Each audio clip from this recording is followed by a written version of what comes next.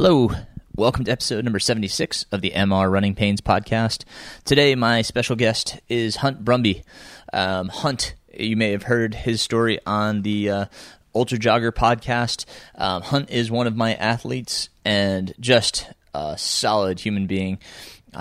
Awesome person, awesome runner, really, all around awesome. I guess that's what we can say. I really enjoyed my conversation with Hunt and hearing his story about the Vol State 500. What a triumph, what a human spirit. Hunt, I really enjoyed our time here, and congratulations once again. And here's Hunt.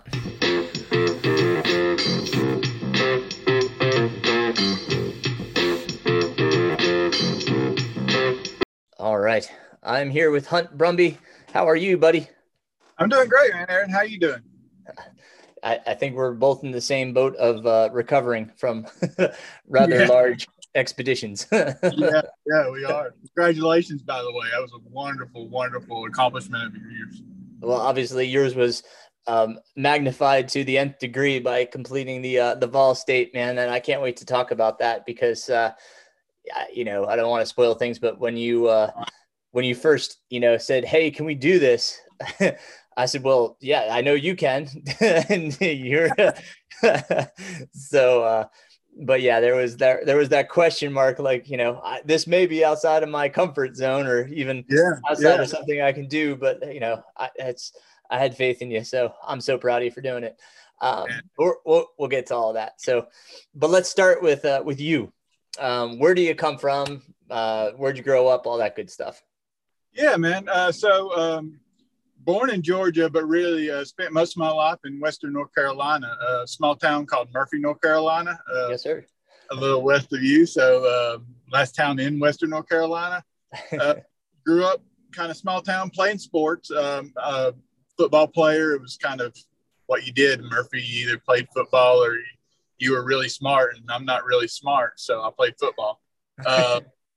Surprisingly, I did grow up in a running family. My father was a cross-country coach, actually coached a 4x800 junior Olympic gold medal team. Wow. Sister ran college cross-country, full ride scholarship. And so even though I wasn't a runner, I was around it.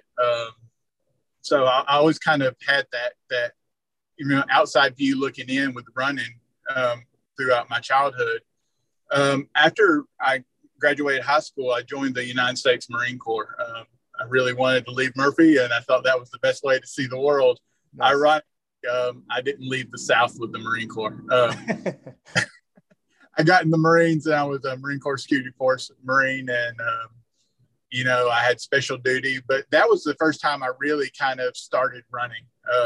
It was kind of a forced behavior, but I did run in the Marine Corps.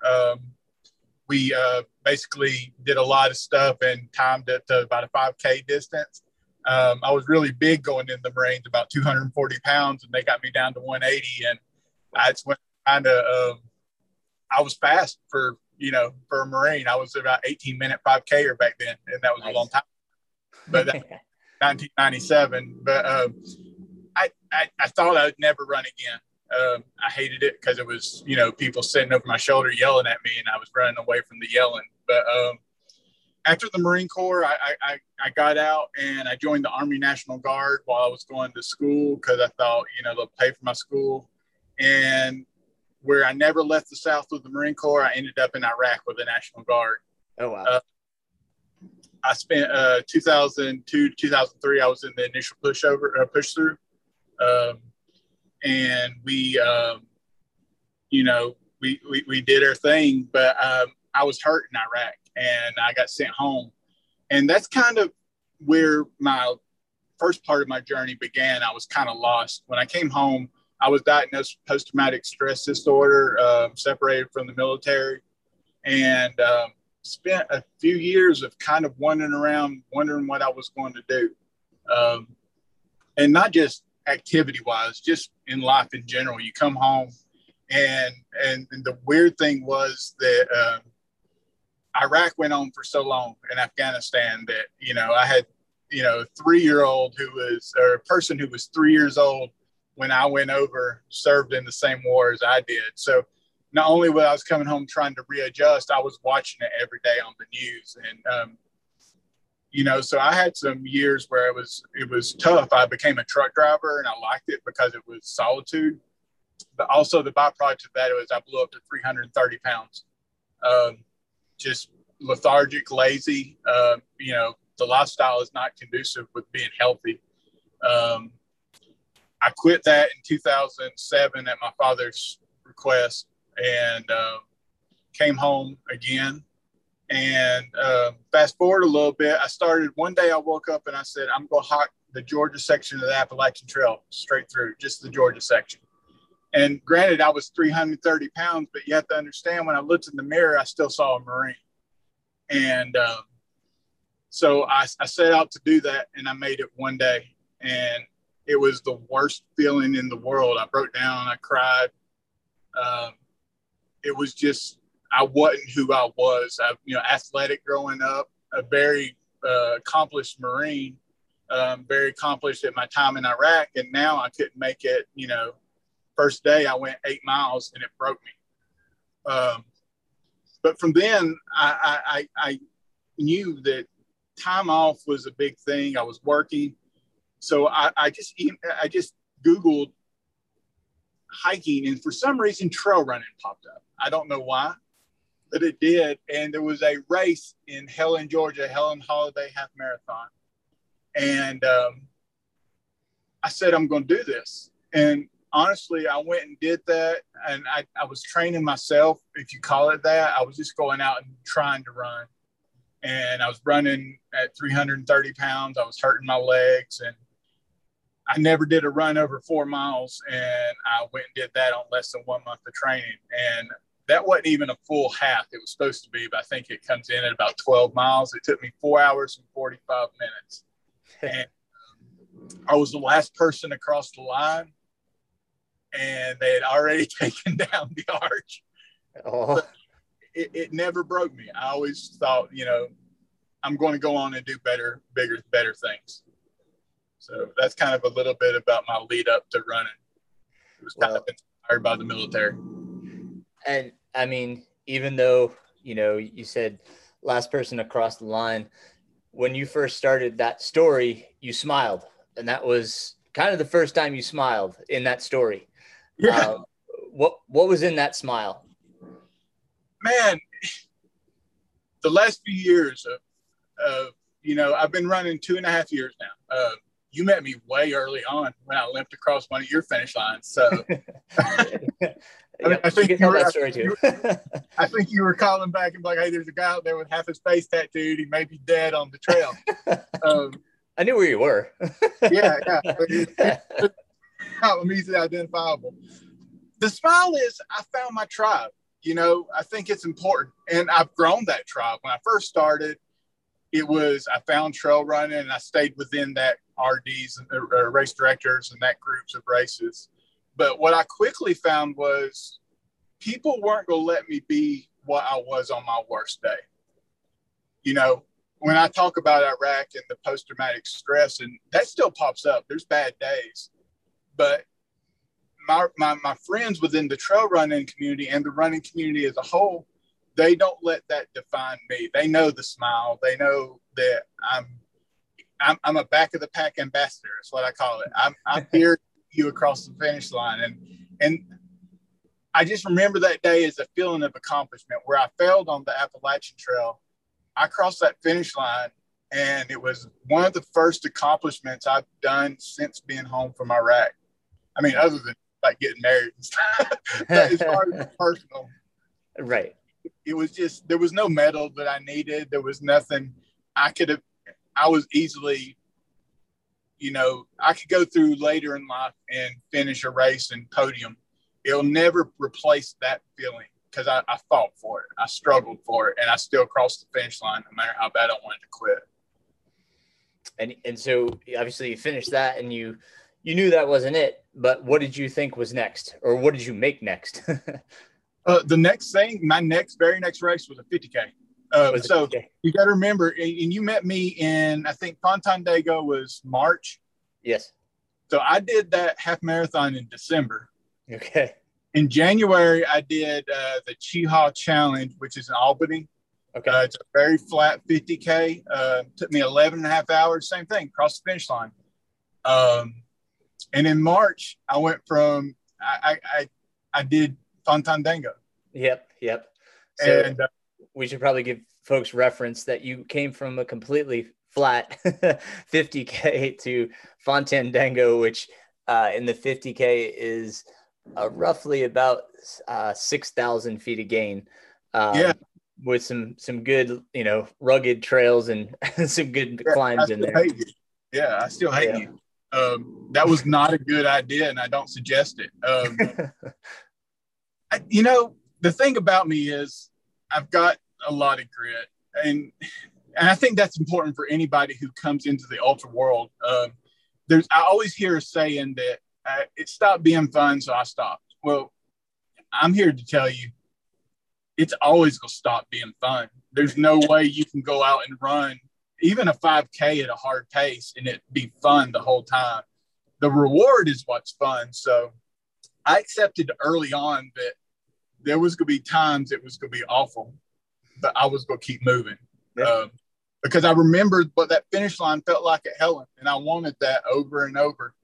It never bothered me that I was last. In fact, my first 5 trail races, I finished dead last. And I was proud of that because statistically, that's almost impossible to do without falling out. I wasn't trying or falling out of a race. I made all the cuts, but I finished last, and I was very proud of that. But yeah, it was just even fun. I think so. Fontandango, for the people out there, it took me 15 hours. I remember you being at the finish line. I finished ahead of 2 people that were in the 50 miler. And I was so proud of that. That was, Fontandango was when I really kind of felt like I had arrived in trail running. It was a battle and it was a hard course. Yeah.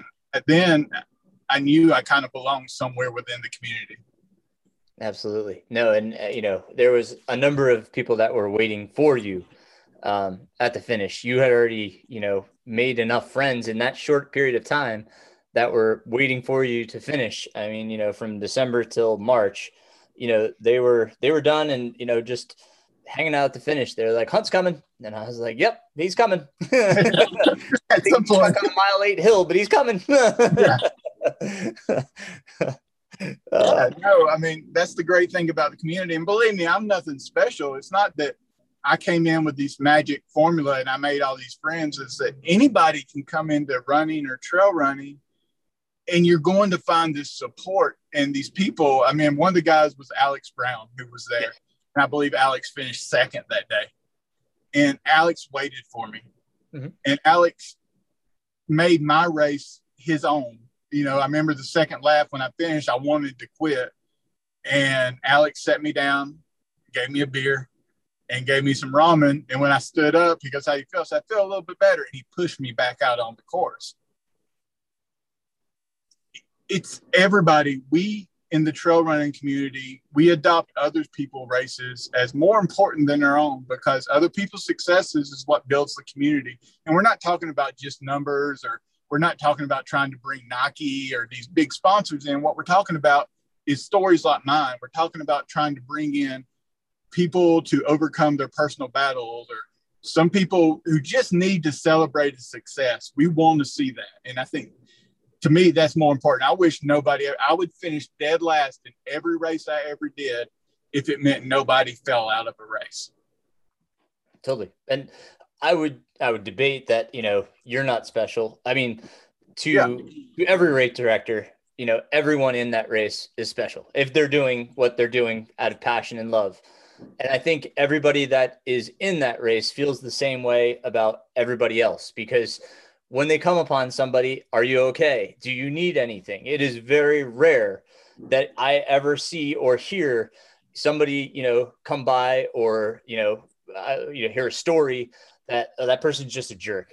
No, it's rare. It is a very caring community. And, we're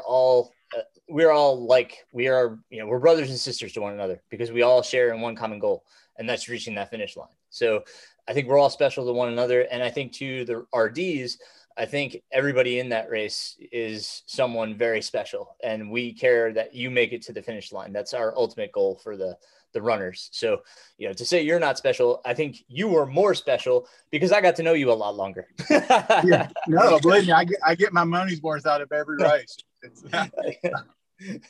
And it's fantastic because that's what we're there for. We're there for those stories. And I think that's what inspires more people. Like we always hear the story of, let's just take Hard Rock for his example. We always hear the stories of the Francois Dehane, all of these podcasts are trying to get these big names, the Dylan Bowman, the Sabrina Stanleys.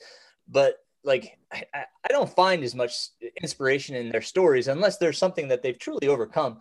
When I hear the stories of, the people that are back of the pack, those are the stories that I want to hear. I want to hear about their perseverance. What made them persevere that hard? And I think that's what's great about you, and especially with Vol State. That's the story I really want to to hear, because that's the ultimate story of perseverance. It's so far as running goes, obviously.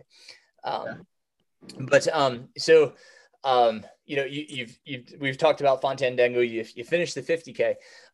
Let's talk, in your development, you've obviously done a few, I think, 24-hour events as well, right? Like, yeah. I've done I've done Black Toe Run out of Tennessee, course. I've done Alabama Trap Trail. I did 12-hour.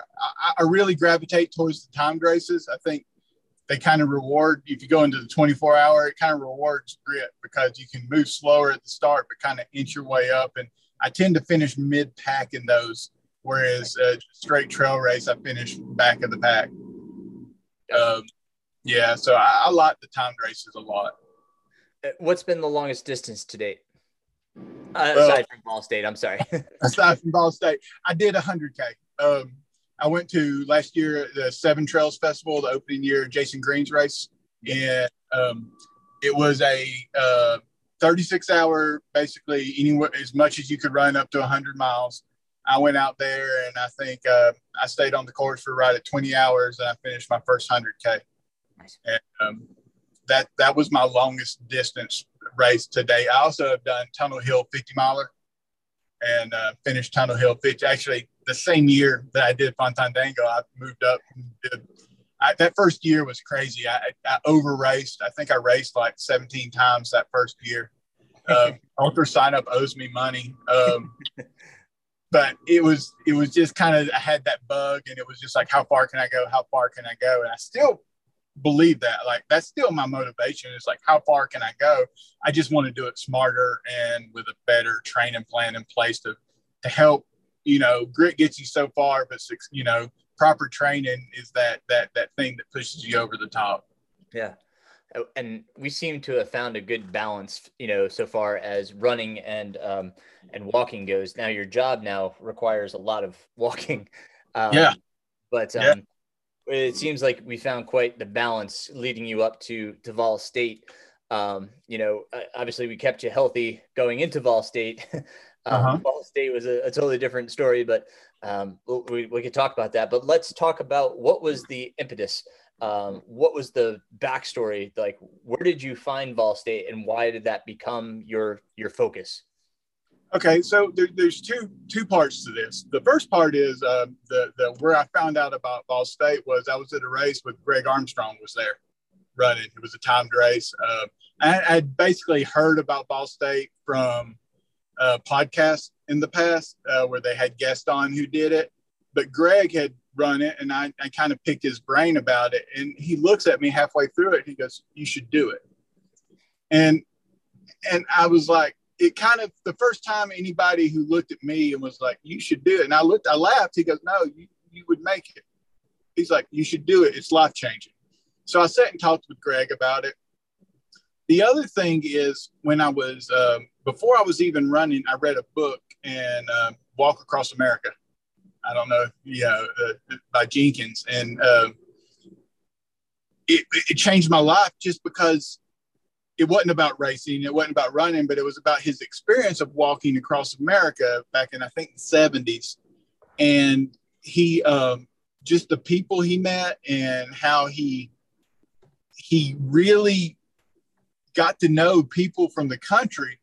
And I wanted a little bit about that. And the more I learned about Ball State, the more I knew that was as big a part of it as the race itself. And I really wanted to be a part of that. So that's where I kind of got the bug for it. Initially, I thought it was going to be, and that was 2 years ago, last year. And initially, I thought it was probably going to be 4 or 5 years out before I did it. And I kind of just, every year I kind of, let's say, have some cocktails and I sign up for the wait list. I'll wait till it's over and then I put myself on the wait list late and thinking you'll never get in. Well, this year I got an email. I think it was March. I think we got that email and they said, we're sorry to inform you. We regret that you accepted the Ball State. You know how Laz does. And that's when I immediately got a hold of you because I was looking for you to say, don't do it. And you did. I still remember that I texted you and I said, what would happen if I tried to hike 314 miles? And your response was, I don't know. Let's see. I was looking for you to go, we're training for 100, Hunt. Don't do this. No, you pushed me into it. So I hit accept at that point. And I will say this, from the moment I hit accept, not finishing was never on the table. There was 2 ways I wasn't going to finish that race. One was that we're going to have to call medically and have me pulled off the course because of an ambulance. The other, they were going to pull up in what they called the meat wagon or the van and say, you're going too slow, get in. But I was not going to personally quit. And that in itself is what turned into the battle that I had at Ball State. Nice.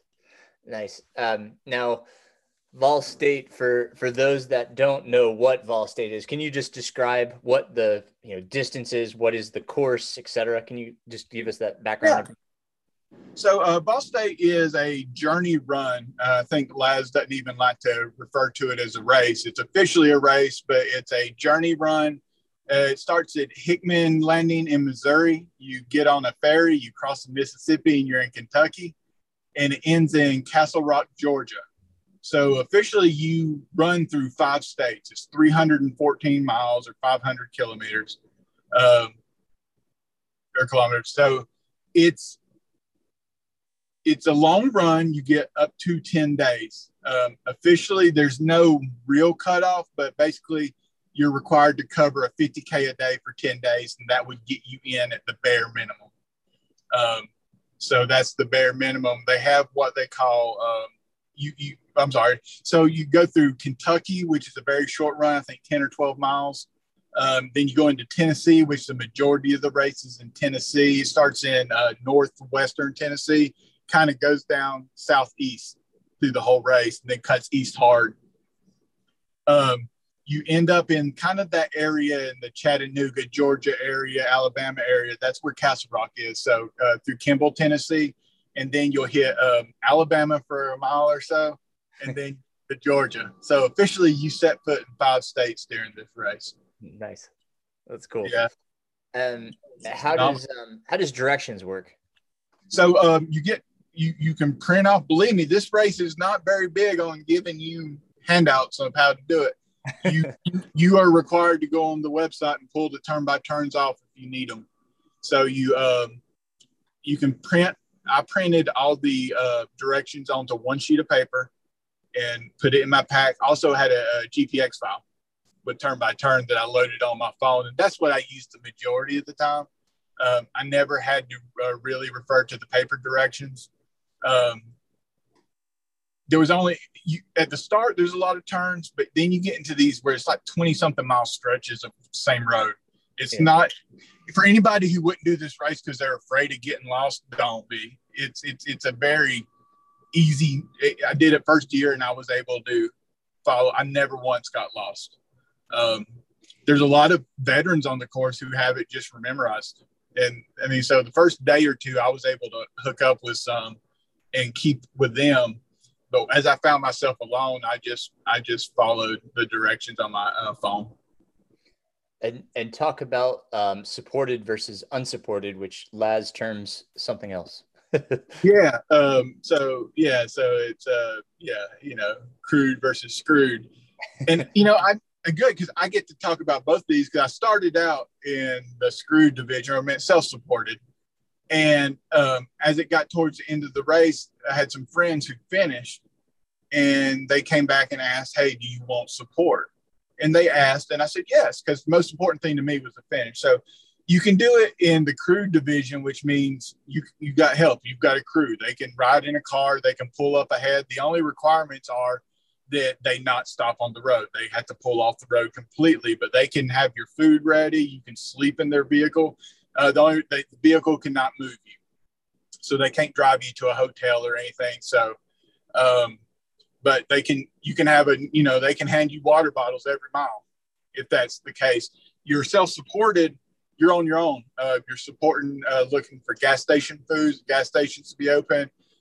You're looking for Dollar Generals, which are the gold mines along the way. They're and there's also road angels. This race has been going on so long. The one thing I will say is, while they build this as not having aid stations, that's a little misleading in the fact that about every 10 miles, there was somebody set up at their house or just left a cooler on the road. But a lot of people, they had signs that Ball Staters sleep on the front porch, Ball Staters come and rest. And that's really what the race became to me. Is it became a journey of learning how good people really are. That's awesome. That's so cool. We talked kind of before you started about like mental and framing it in a positive way. Because you had mentioned, just based on past and how you've dealt with ultras in the past, that you have to go dark sometimes. Yeah. What did you find in this one? So exact opposite. I'm so glad this is the first time. In the past, I've kind of fed on like Iraq, and in Iraq, if you were out, you had to get back, because believe me, there was nothing good about getting stuck out in the middle of a city at night, so there was no choice, but there was some bad things that happened to me over there. So sometimes in a 50K, I would put myself there, and it would just cause me to go dark, but keep me moving. Well, this race was way too big for that. If I go dark on day one, there's 7 to 9 more days of I can't be in that mindset. What I found here was I was overwhelmed by the goodness of people. For those who don't know, I'm very tattooed up to my face. I've got 50% of my face tattooed. If you didn't know me, I'm probably your stereotypical biker-looking guy. And I was very concerned about that, because this goes through small town country Tennessee. And I thought, well, these people may be nice, but they're not going to be nice to me, or they're going to be apprehensive of me, or I'm going to have trouble with the police. What I found was that when given the chance, people are just generally good. There's always the exception, but for the most part, people pulled over every day and gave me water or gave me food. And they didn't know about the race. They just saw a guy on the road who probably thought I was hitchhiking. And they stopped and they gave me food. I had people offer me rides. I had people who weren't set up as road angels who yelled at me during a rainstorm to get on their porch. So that took me to a very positive place I've never experienced before, that my heart was just filled with the joy of like, man, if you put we get so caught up in social media and everything, but just on a day-to-day, given the chance, these people are really good. Absolutely. And so I would encourage folks to, find your social media, your Facebook, especially because you did a lot of Facebook lives. And, you can talk about those because, I could tell you were in a good frame of mind by watching your Facebook lives, and what was coming out of your mouth was, just positivity and the exuberance that you felt for those that you had met. So if you want to just touch on, what prompted you to start doing all of those? Yeah. So actually I made the conscious decision. I said, the one thing before the race, I said, the one thing I will not let this race break my smile. It can break a lot of things. It may break my soul. It may break my spirit, but it will not break my smile. And I said, I'm a rookie. So how are these people going to remember me? And the one thing I decided on was they'll remember me as the guy who smiles. So, and the one thing you learn in a race like this is pain is not an emotion. Pain is a byproduct of an emotion or a controller of emotions. But you can be in an extremely happy mood and be in a lot of pain. And I dealt with that a lot during this race. So, yeah, during this race, I just said, every person I meet, I'm going to smile and I'm going to be extremely positive. If they say, how are you doing, Hunt? I'm going to say, I'm doing wonderful. How are you doing? You're doing great. Listen, we're having a wonderful. How great is this that we get to choose to put ourselves in this discomfort? We acknowledge it as discomfort, but nobody's forcing us. We're not being forced on this march.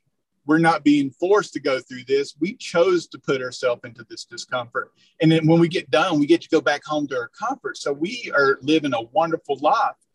And every person I met, and it kind of called on, like, I started seeing comments like, how come he's smiling in every picture? And it's almost like he should be broke by now, but he's not.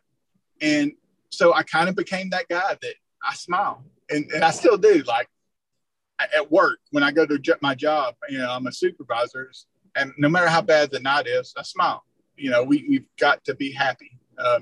That's a bare minimum. We can be happy and still deal with the discomforts of life or the every once in a while, the depression or, the day, but, we still can find a reason to smile. That's great. It was tremendous. Just to watch your Facebook Live videos. And, I would check in, of course, text you, just kind of, see how you're holding up. Just wanted to make sure you're still moving and okay. I was, I saw the reports. You can talk about what was bothering you if you'd like, because, go right ahead. All right, so we started, and day one was great. Day one, I put down 45 miles, and it was by design. So the first 12 hours, I did a 50K, or right at 30 miles. I did 30 miles, and that was great because that did my 24-hour total almost. The second 12 hours, I hit a bunch of rain, and but I still got 15 miles in that night. I also took a nap I laid down for 2 hours, but probably slept 30 minutes of it. The second day, we were going along, and we had stopped for lunch, and I felt a big pull in my shin, almost like a really bad shin splint. And I thought, well, I'll work it out. I'll just keep moving. And it got worse as the day went on. And I got to a point where we were in Pine City, and I had to make the call to stop and go into a hotel. And I was separating from a group that I had hooked up with, and I hated it, but I was limping. I mean, it was bad limping. And so I went into the hotel. I remember making a promise to you that I wouldn't make any decision among the race on the empty stomach or at the very low point. So I said, I'm going to go sleep for 4 hours. I went into the hotel. I slept for 4 hours, got something to eat. I woke up and I said, I'm going to make a push, but today's the day. If at the end of the day I'm not moving, I'm not going to keep going and quit on day 7. So it's either going to be quit day 3 or make it all the way. And so I moved that night, and it was a limp. So I would limp for 2 to 3 miles. I would get going. To give people an idea of my speed, 22 minutes was a fast mile. Some of the miles hit 30-minute range. If you go back, anybody who's Strava friends with me, I've got it loaded. It's like 50 different runs, but you can look at my mileage times, and they're not like what you would think, but 22-minute miles felt fast. They felt like 8-9 minute miles. I just kept moving. I got into a place, I was right up against what they call Oprah, which is the cutoff. But that kind of was a blessing. That broke my race down into 12-hour segments. I knew at the end of that 12 hours, I had to be ahead. And my shin continually got worse, and I continuously kept moving. And afterwards, I'm still dealing with it a little bit, but it's gotten a lot better. So I think it was just, actually, I don't think it was a shin splint, but more of a tendon issue. Gotcha. Yeah. I mean, you fought through that. That was pretty incredible. I mean, pictures of you with ice bags 3 or 4 times a day. Yeah. So my my routine is in the morning, I would ice my feet, which is extremely painful for anybody who's just stuck their feet on ice, especially after they've been pounded. I would buy a bag of ice and I would stick my feet on it. I'd also stick a bag on my shin. I would have to do that to 3 to 5 times a day, just to keep moving. And what I was doing was numbing my shin, numbing my feet so I could keep moving. The big savior for my feet was day 3. My friends from Nashville, that's when day 4, I decided to go crude at that point. And the reason being, I hadn't yet picked up a crew to help me, but my friends from Nashville said, we'll come down and fix your feet. And it's Becca Jones and John Cox. And they came down, drove all the way from Nashville, and they pulled over on the side of the road. They set me down, brought me Dairy Queen, and they just worked on my feet, which God bless anybody who touches feet after that many, miles. And I didn't have a lot of blisters, but I had some, and they just basically massaged my feet out, fixed what I had, brought me fresh socks, and it was a rejuvenation.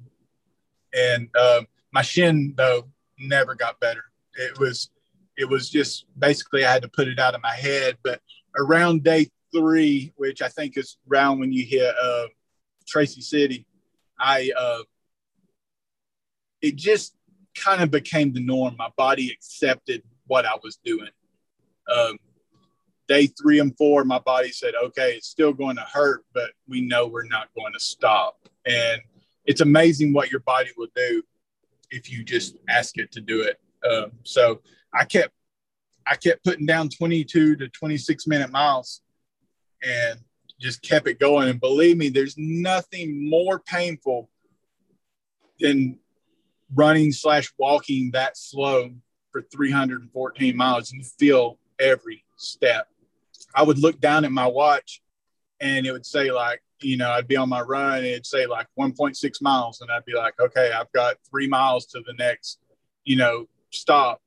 And it seemed like 30 minutes went by. I'd look down and it'd say 1.8 miles. It would literally, my mind was so gone that what felt like forever, and I'd go 0.2 miles. So it took a lot of mental stamina. And I use the word stamina. Toughness, anybody who joins that race has toughness. But stamina, it just took it to put up with that for that many days. Absolutely. And you're going this long, both distance and in time. Normal gels aren't just going to cut it, man. So talk a little bit about what did you do to sustain calories? Yeah. So the first part of the race, I was, like I said, when I was doing it self-supported, gas station food became my friend. Now, remembering coming up on the weekends when we would do our long run hikes, I would purposely eat gas station food. I wanted to prepare my stomach. The big things it became calories over taste. My favorite staples were chocolate milk, 240 calories, and you could down them quick, easy on your stomach. So when I stopped, what I would usually do is get 2 Gatorades and a chocolate milk, and then I would eat a candy bar of my choice, and then I would buy 3 Payday bars because they don't melt. And I would put the Payday bars, they're 240 calories a piece, and I would put them in my pack. Now, there was plenty of times I probably became calorie deficient on this, but I wasn't moving fast enough where it affected me the same way it would in a 50K. I did carry a bladder for water, and I always tried to have 2 Gatorades in my pack. Now, the one thing to remember is my pack probably was 25 pounds total with food, water, and everything. So this is not a carry a little pack. This is, you're carrying some weight. What pack did you use, by the way? I used a Ultimate Direction FKT, and it's 20 liter. So really worked out well. Didn't have any rubbing, didn't have anything. My only concern was at the start, the bottom belt. I'm a big guy. I think I started the race 235 pounds, which is much better than the 330 I was a few years ago. But the bottom belt didn't want to snap without being tight. I can tell you at the end of the race, I couldn't keep my shorts on And that's not like an exaggeration. I was literally had to tie something to keep my shorts up, and they were drawstring. That's awesome. So I don't know how many calories I was burning a day. I was eating when I became crude, my diet totally changed. I would go 2 to 3 miles and I would stop, and my crew was putting pizza in me, Doritos, chocolate milk. I was probably eating, once I became crude, I was probably eating 6,000 calories a day. And I lost 21 pounds during the race. Wow, man. Oh, geez, that's insane. What was the best meal? What was the thing that, like, you know? Oh, easy, man. Easy. Sonic. Oh, yeah. we came into, and excuse me for not remembering exact towns, but it's first time. So I came into a town, I don't think, maybe Jasper, and there was a Sonic open, and I went and had 2 double bacon cheeseburgers, a large tater tot, a large Coke, and a large 44-ounce cherry limeade. And I ate that in like 4 minutes. Like, literally, I ate that meal, and on the way out of town, I was eating Payday candy bars.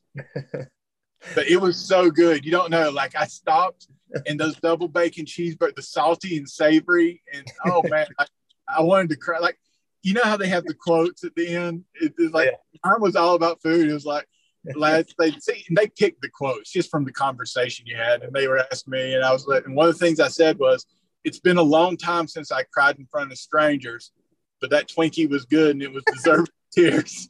That was not a lie. I cried once when somebody gave me some Twinkies, and it was so good. I sat there and tears involuntarily ran down my face. It was so good. I was just like, this is so processed and so perfect. So processed and so perfect. The 2 P's. Oh my God, that's tremendous. I love it. Oh my gosh. I think mine in Hard Rock, we went into this aid station, and for some reason it was just the way they did it. They crumbled the bacon into the eggs, and that was my moment.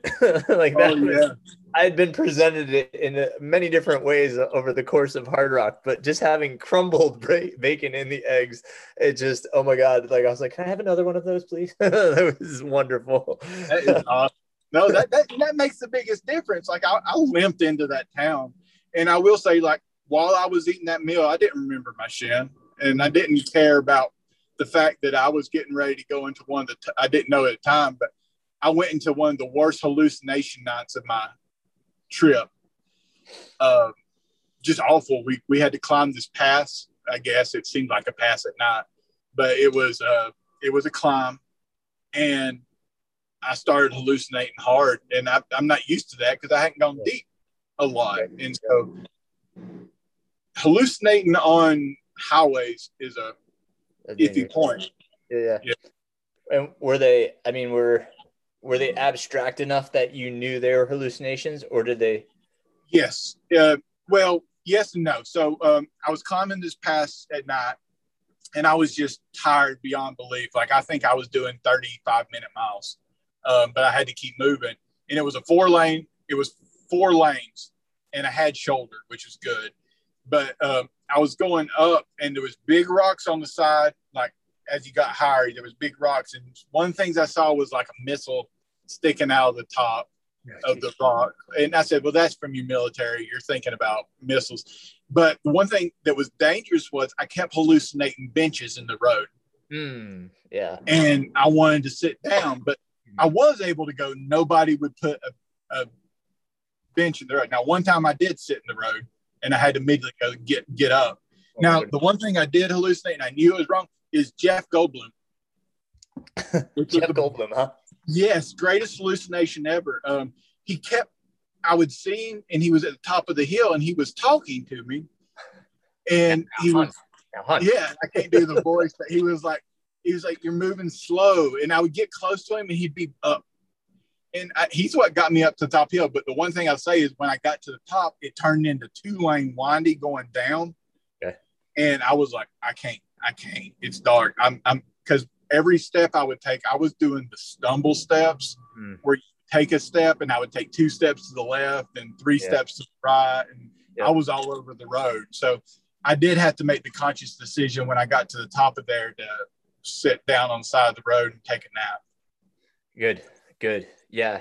Mine and Hard Rock were like noticeably stupid, like it became like a joke, like I saw like there was a river, and I pointed with my pacer. I said, "Hey, look, bumper cars." Like he knew it was like, all right, man, just keep moving forward. We knew it was stupid, but it was comical. Like I would say what I'm seeing, and I knew that there's no possible way that we're, in this rural mountains and there's bumper cars, so it was almost comical. No, I'm just happy I finally had them. Like I've gone this long without. I was like, only thing I didn't want was snakes. I was like, please don't be snakes. Please don't be snakes. Right. Yeah. No. And even then, you got tricked because it's the highway, and you would see snakes, like mostly dead, but you would see them. So every piece of rubber from a tire looked like a snake, and they warned me that this would happen, and it happened. Was you would step on one, and because there's radial sticking out, it would snap up and hit you in the shin, and you would think I got bit by. And sure enough, they called it a road snake. Yeah, it happened to me, and I screamed. Yeah, like not very tough. I mean, all of us have that fear, like you're running the trail and you just hit a stick, and you're like, "Oh, I get bit," No, I mean, especially after your last experience, I can only imagine. Oh yeah, well that one was it took a while for no stick to look like a snake ever again, but I definitely out there I wasn't as worried about the live the animals out there as much. I mean, it was more all like marmots and those pikas and stuff, so it wasn't anything too bad. But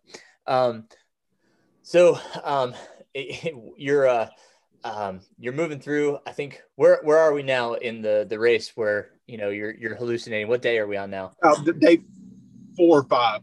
Day 4 or 5. Okay, so hallucinations are already starting at day 4 and 5. Did you get some sleep after that? I did.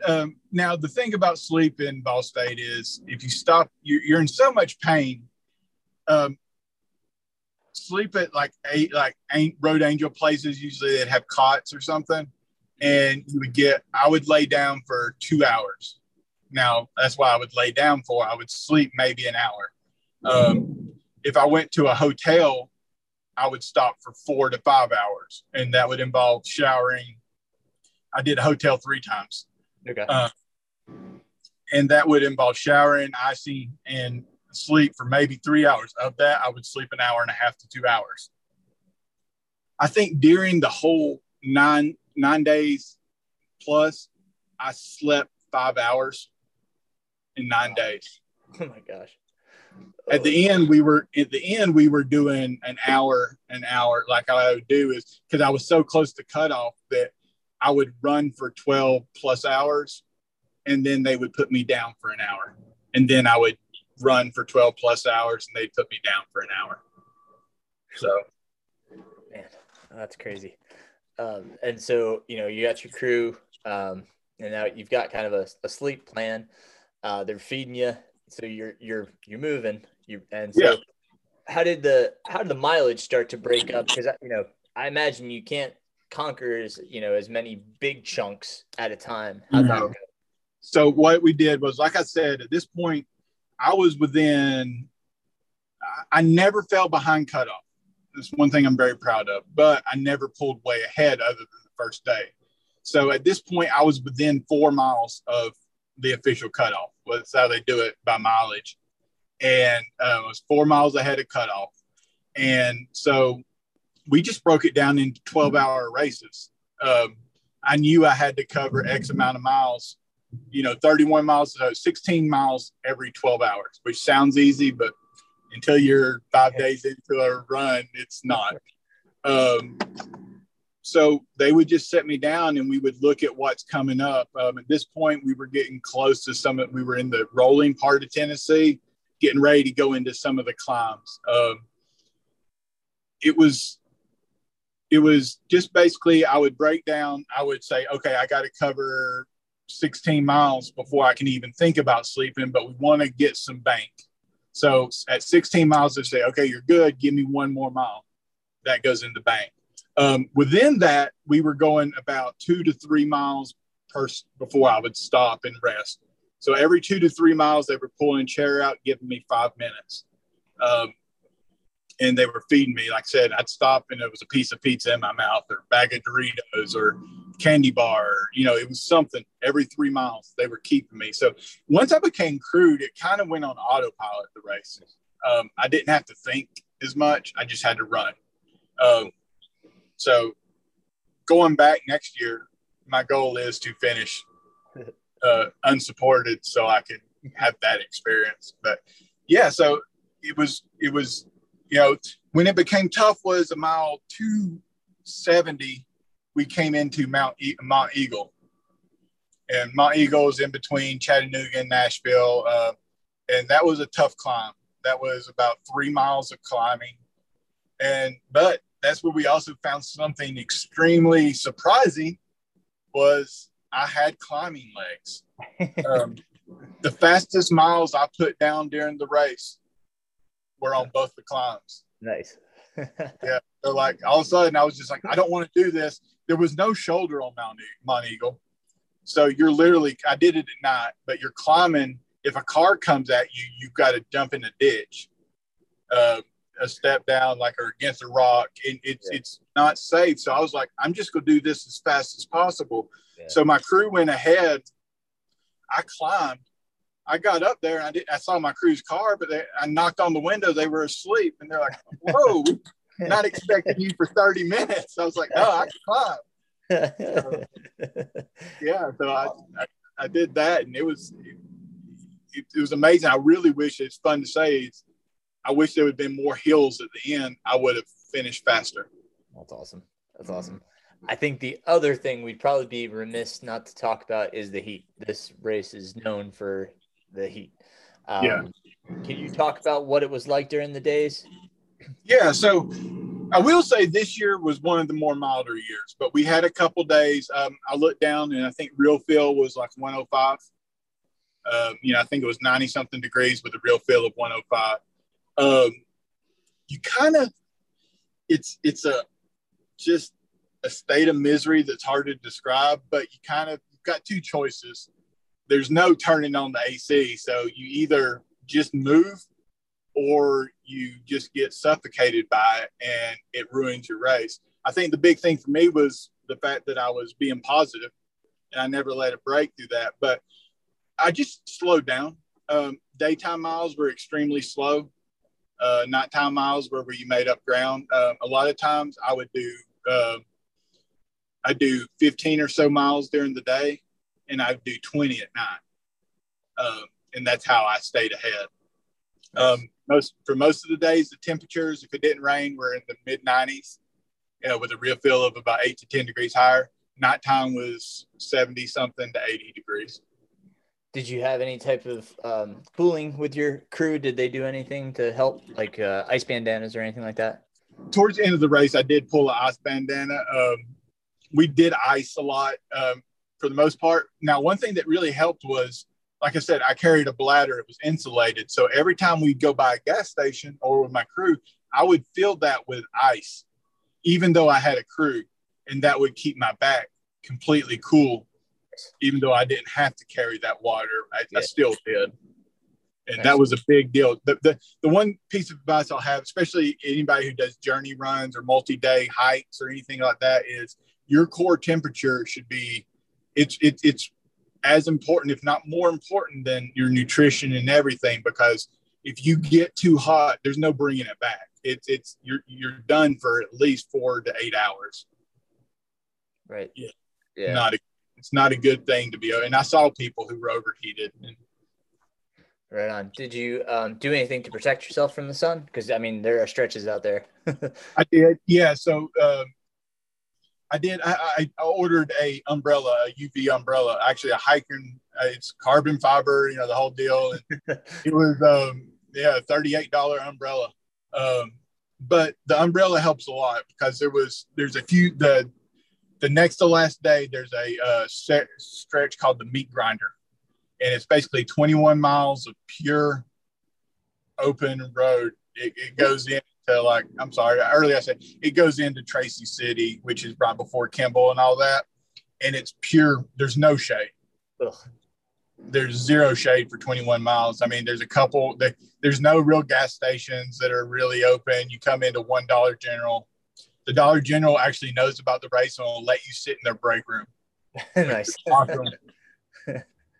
But yeah, so no, I used the umbrella when I could. I actually got so delirious though. I was using the umbrella, but then every time I would come into my crew, I wouldn't have it over me and I'd have it up. And that way you do it. And I was like, I don't know.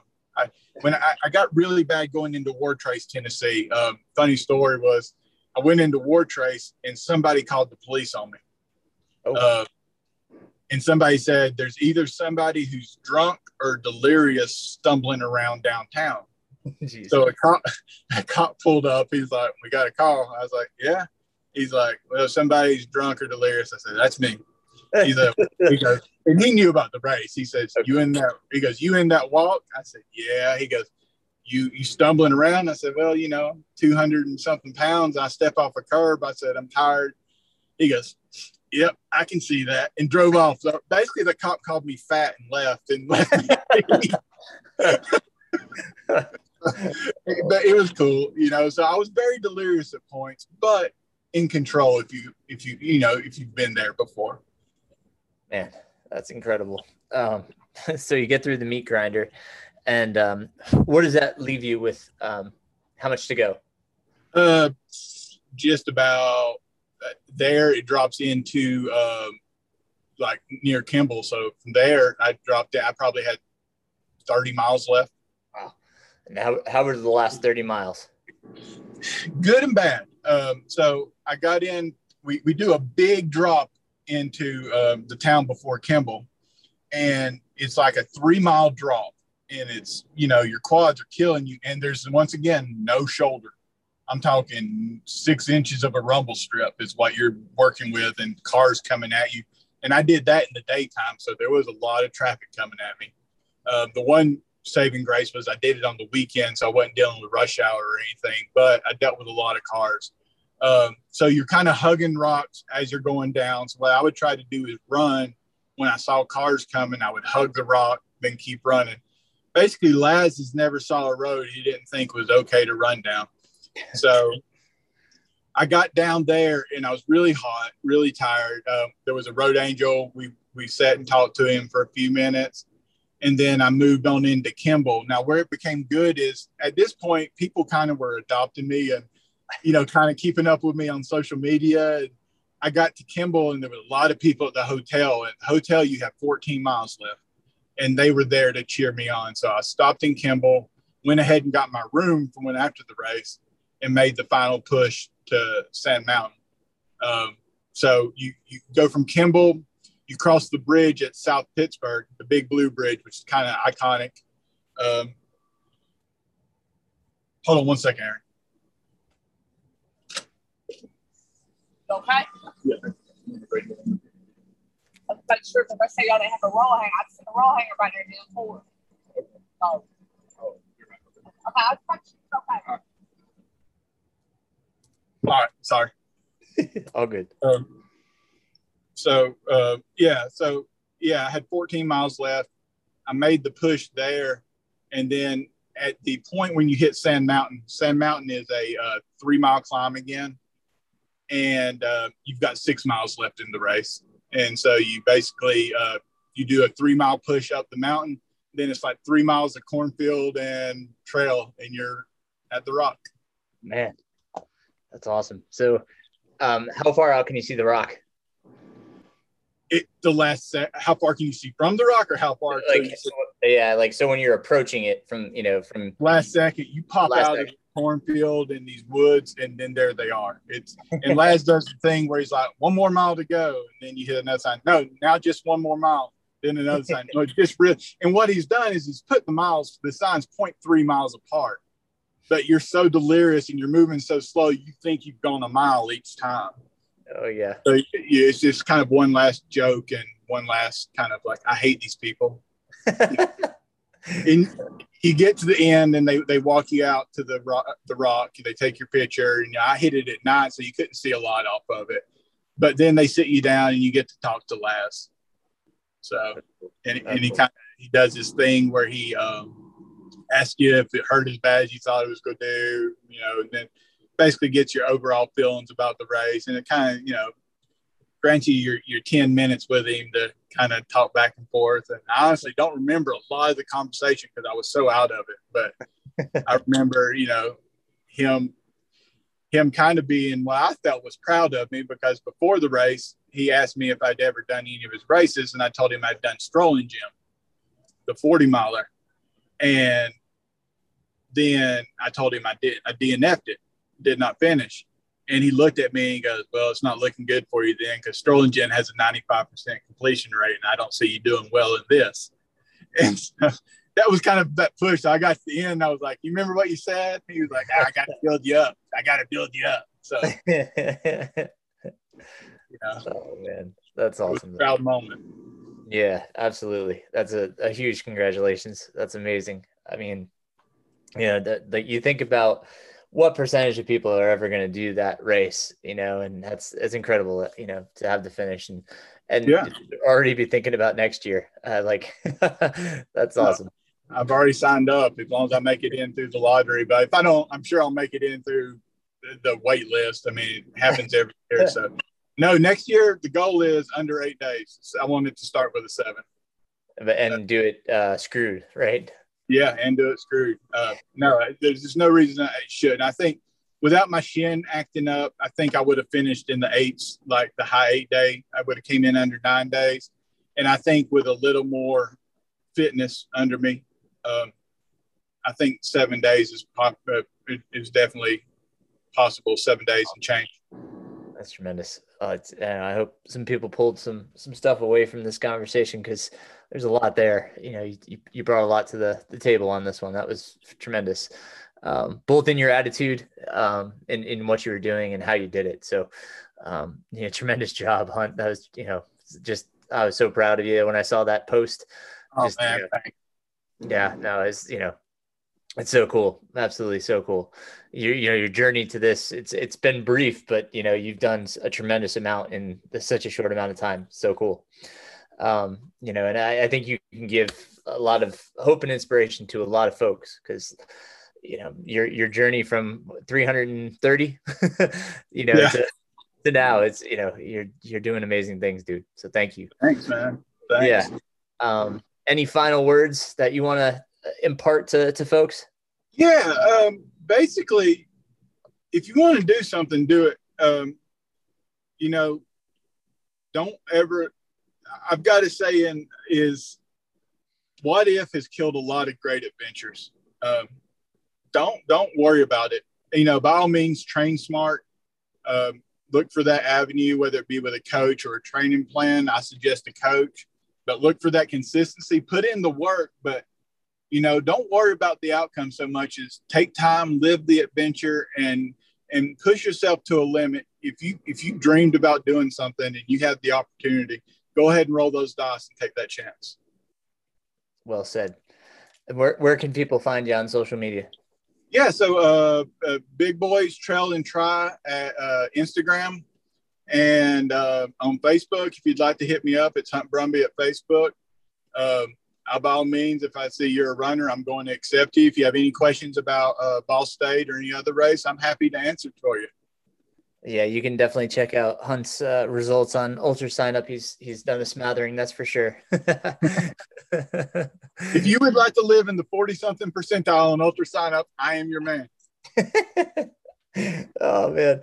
I've really enjoyed our conversation, Hunt. And again, I'm super proud of you, dude. Tremendous job.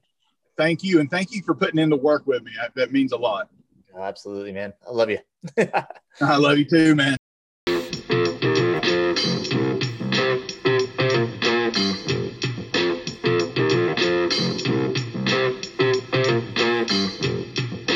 Well, Hunt, congratulations once again.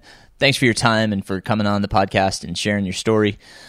Really cool to talk about everything. And just so proud of that, so proud of you, so proud of that effort. Just amazing.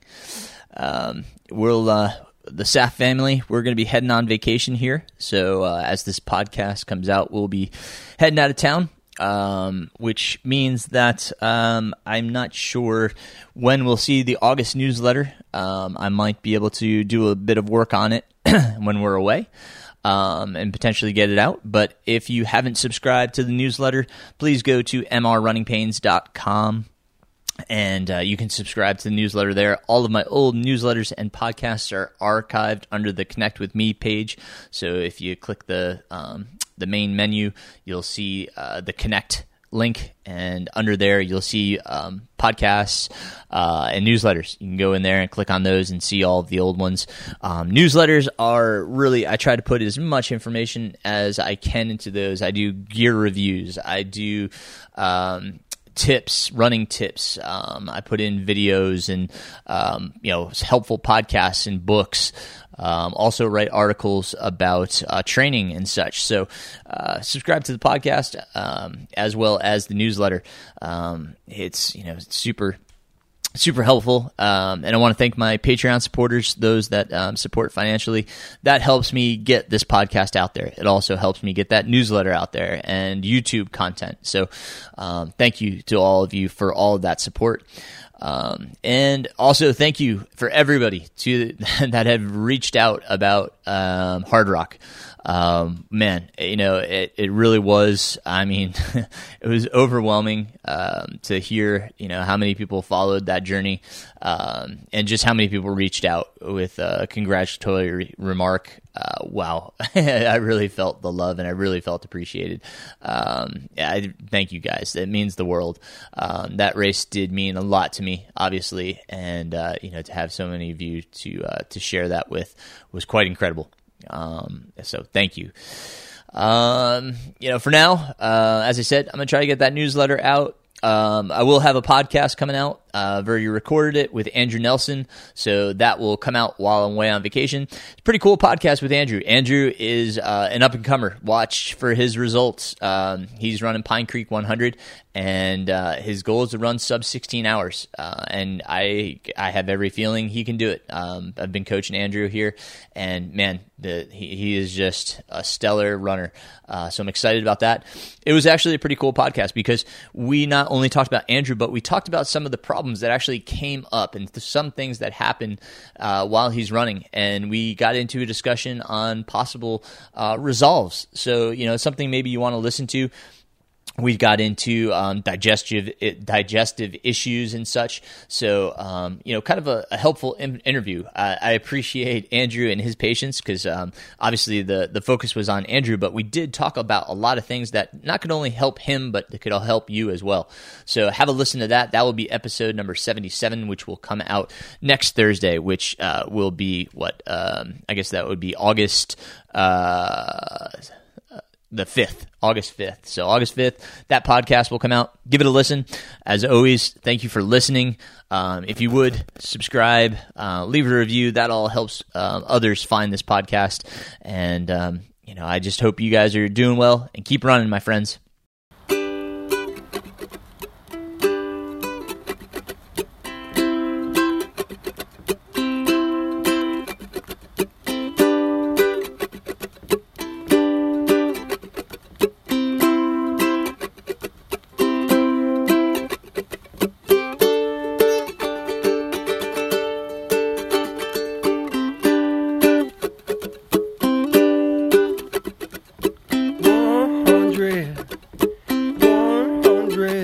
Miles by foot, 100, 100 miles by foot.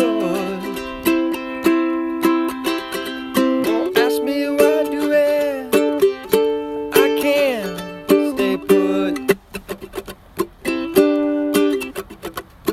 100 miles to go.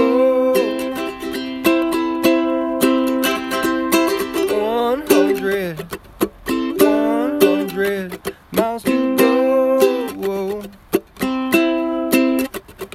Don't ask me why I do it, I really don't know.